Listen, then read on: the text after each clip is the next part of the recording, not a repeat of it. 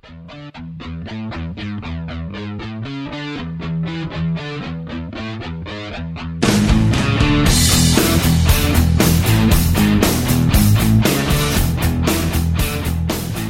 morning, good evening, wherever you are, and welcome to episode 66 of the Cloudcast. We're coming to you live from AWS reInvent Conference in Las Vegas. For this mini-cast, I would like to introduce Solomon Hykes, CEO at dotCloud. Hi.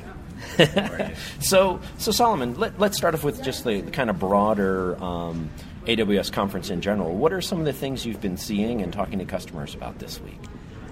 You know, it's been a really interesting crowd. I was mentioning earlier, there's a lot of builders, a lot of people facing actual problems at scale. The themes are pretty typical. There's security. There's which apps should I move to the cloud, which apps should I not? Should I focus on the new apps? Should I focus on moving existing payloads, to the cloud? Is that worth it? A lot of conversations around that. Awesome. And just so I'm going to frame some of my questions ahead of time here for the listeners, tell everyone a little bit about dotCloud and your company. Sure. So dotCloud is a platform as a service. Our job is to make developers' lives as easy as possible. So they develop applications, and we take care of deploying them, scaling them, and making sure they run perfectly 24/7. So we deploy application servers, we set up load balancing, we deploy databases, monitoring, et cetera, et cetera. Okay, cool. And so let me ask you this, because one thing that really stood out to me in researching for this is the amount of offerings you have, right? And how do a lot of developers really deal with a lot of all these frameworks and languages and that whole concept of kind of building a stack? Yeah. Tell me a little bit about that and how that came into being. Yeah. So whenever you're helping developers build stuff, it's a very important balance to find between simplicity and flexibility, right? Typically, a developer getting started on a new project wants to go really fast. Time to market is critical, and so the more curation you can provide, the more homework you can do for them, so to speak, the better, because they're going to go faster. But if you go too far in that direction and you go the cookie cutter route, then it'll be great in the beginning, and very quickly the developer will hit a wall when he needs to customize. Okay. And at that point, he might be tempted to leave. So the central difficulty in building a great platform for developers is finding that balance between simplicity and flexibility. Understand. And you brought up something very interesting while we were talking before we hit record of a new generation of developers and that really kind of only know cloud services. And I thought that was a very interesting idea, and it's something I'd honestly probably never really thought about. I have a computer science degree, but it's from a long time ago, and so I don't necessarily relate, and I'm not in that target audience. So tell me a little bit about that. Yeah, it's a very interesting trend. Basically, we've seen this evolution of cloud computing, of course, and the fact that increasingly software is available, is delivered online through APIs. I mean, this is nothing new, but the fact that it's all there is, that if you're building an application from scratch today and it's your first application, probably in your mind that application is going to be architected as a bunch of services that talk to each other, and some services will be designed and operated by third parties. Some will be designed internally by your own team, but in the end, it's all services. And it's the equivalent of libraries for these cloud native developers, if you want to call them that. And it's just a very interesting question. What will the landscape look like over the next years as it's built by this new wave of developers?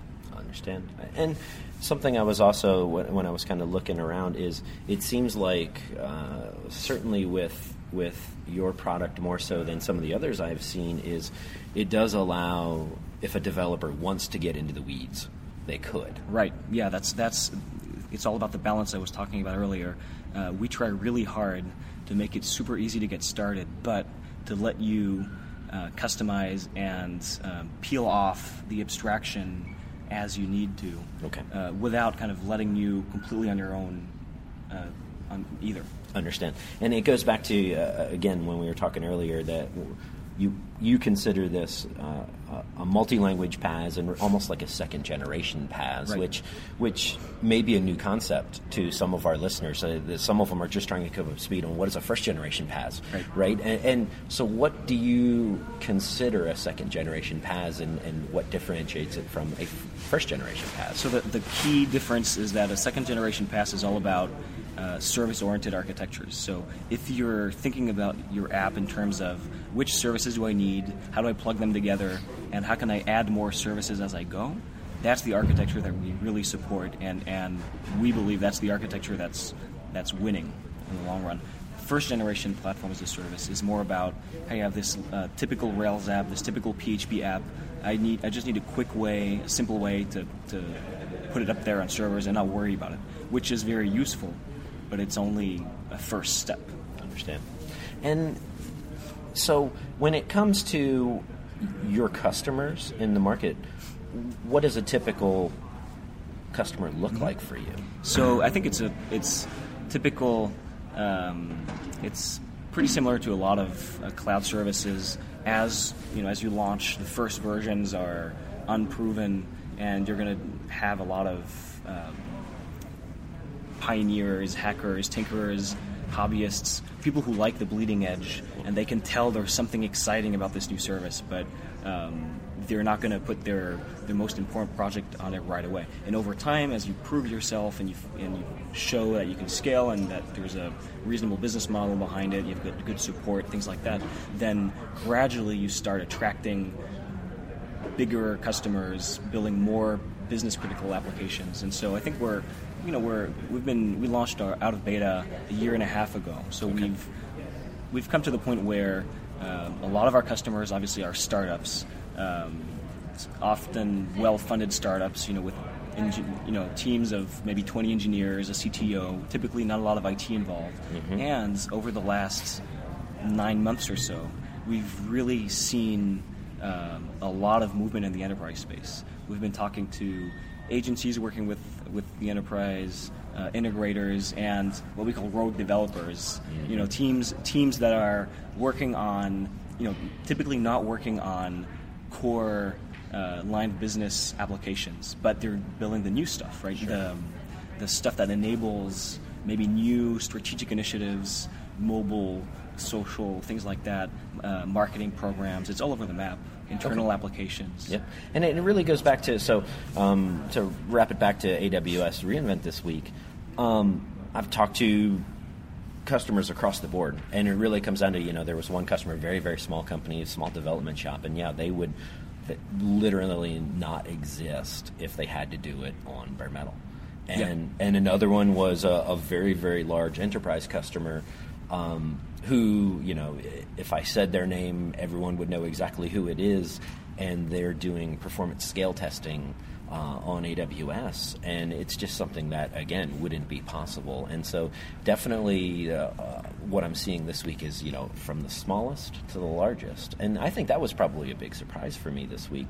But it also goes back to that concept of a sandbox. And so you have a kind of unique feature of your product when it comes to sandboxing, and I thought that was very cool. And so tell everyone a little bit about that.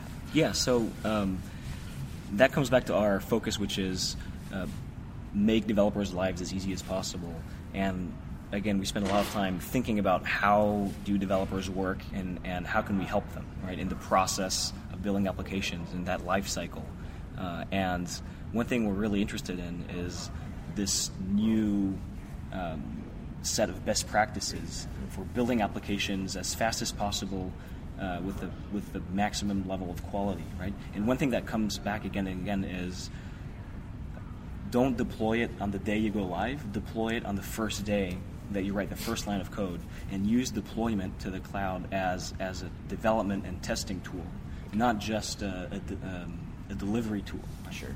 And so, to talk about that feature, what we did is we offered unlimited sandbox. So for any application you deploy to dotCloud, you can deploy an unlimited number of sandbox of development versions of that application for free, and those can include any number of services, right? So you get a full, perfect replica of the whole thing that you can play with.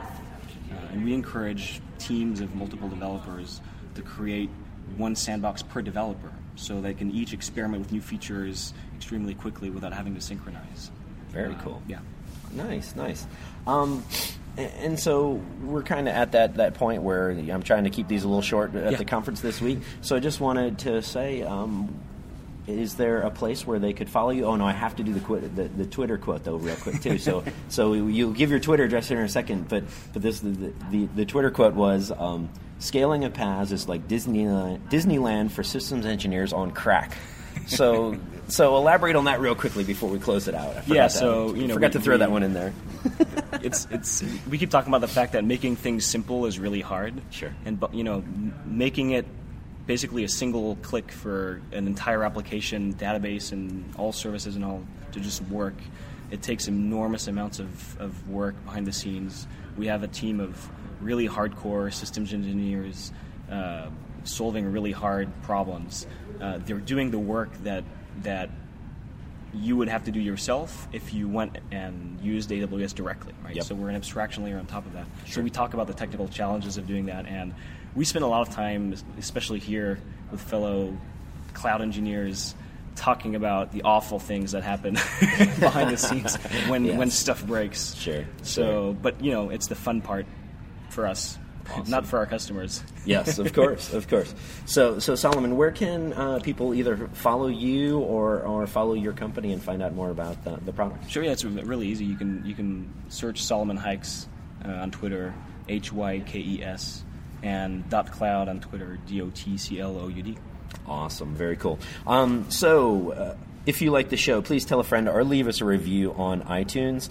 And again, going back to a few episodes ago, we are raising money for the North Carolina Children's Hospital. If you go to thecloudcast.net, there's a link in the upper right-hand corner that has all the details about that. We're trying to raise at least $1,000 for the hospital, and we are matching dollar for dollar anything you donate. So again, it's at thecloudcast.net, upper right-hand corner.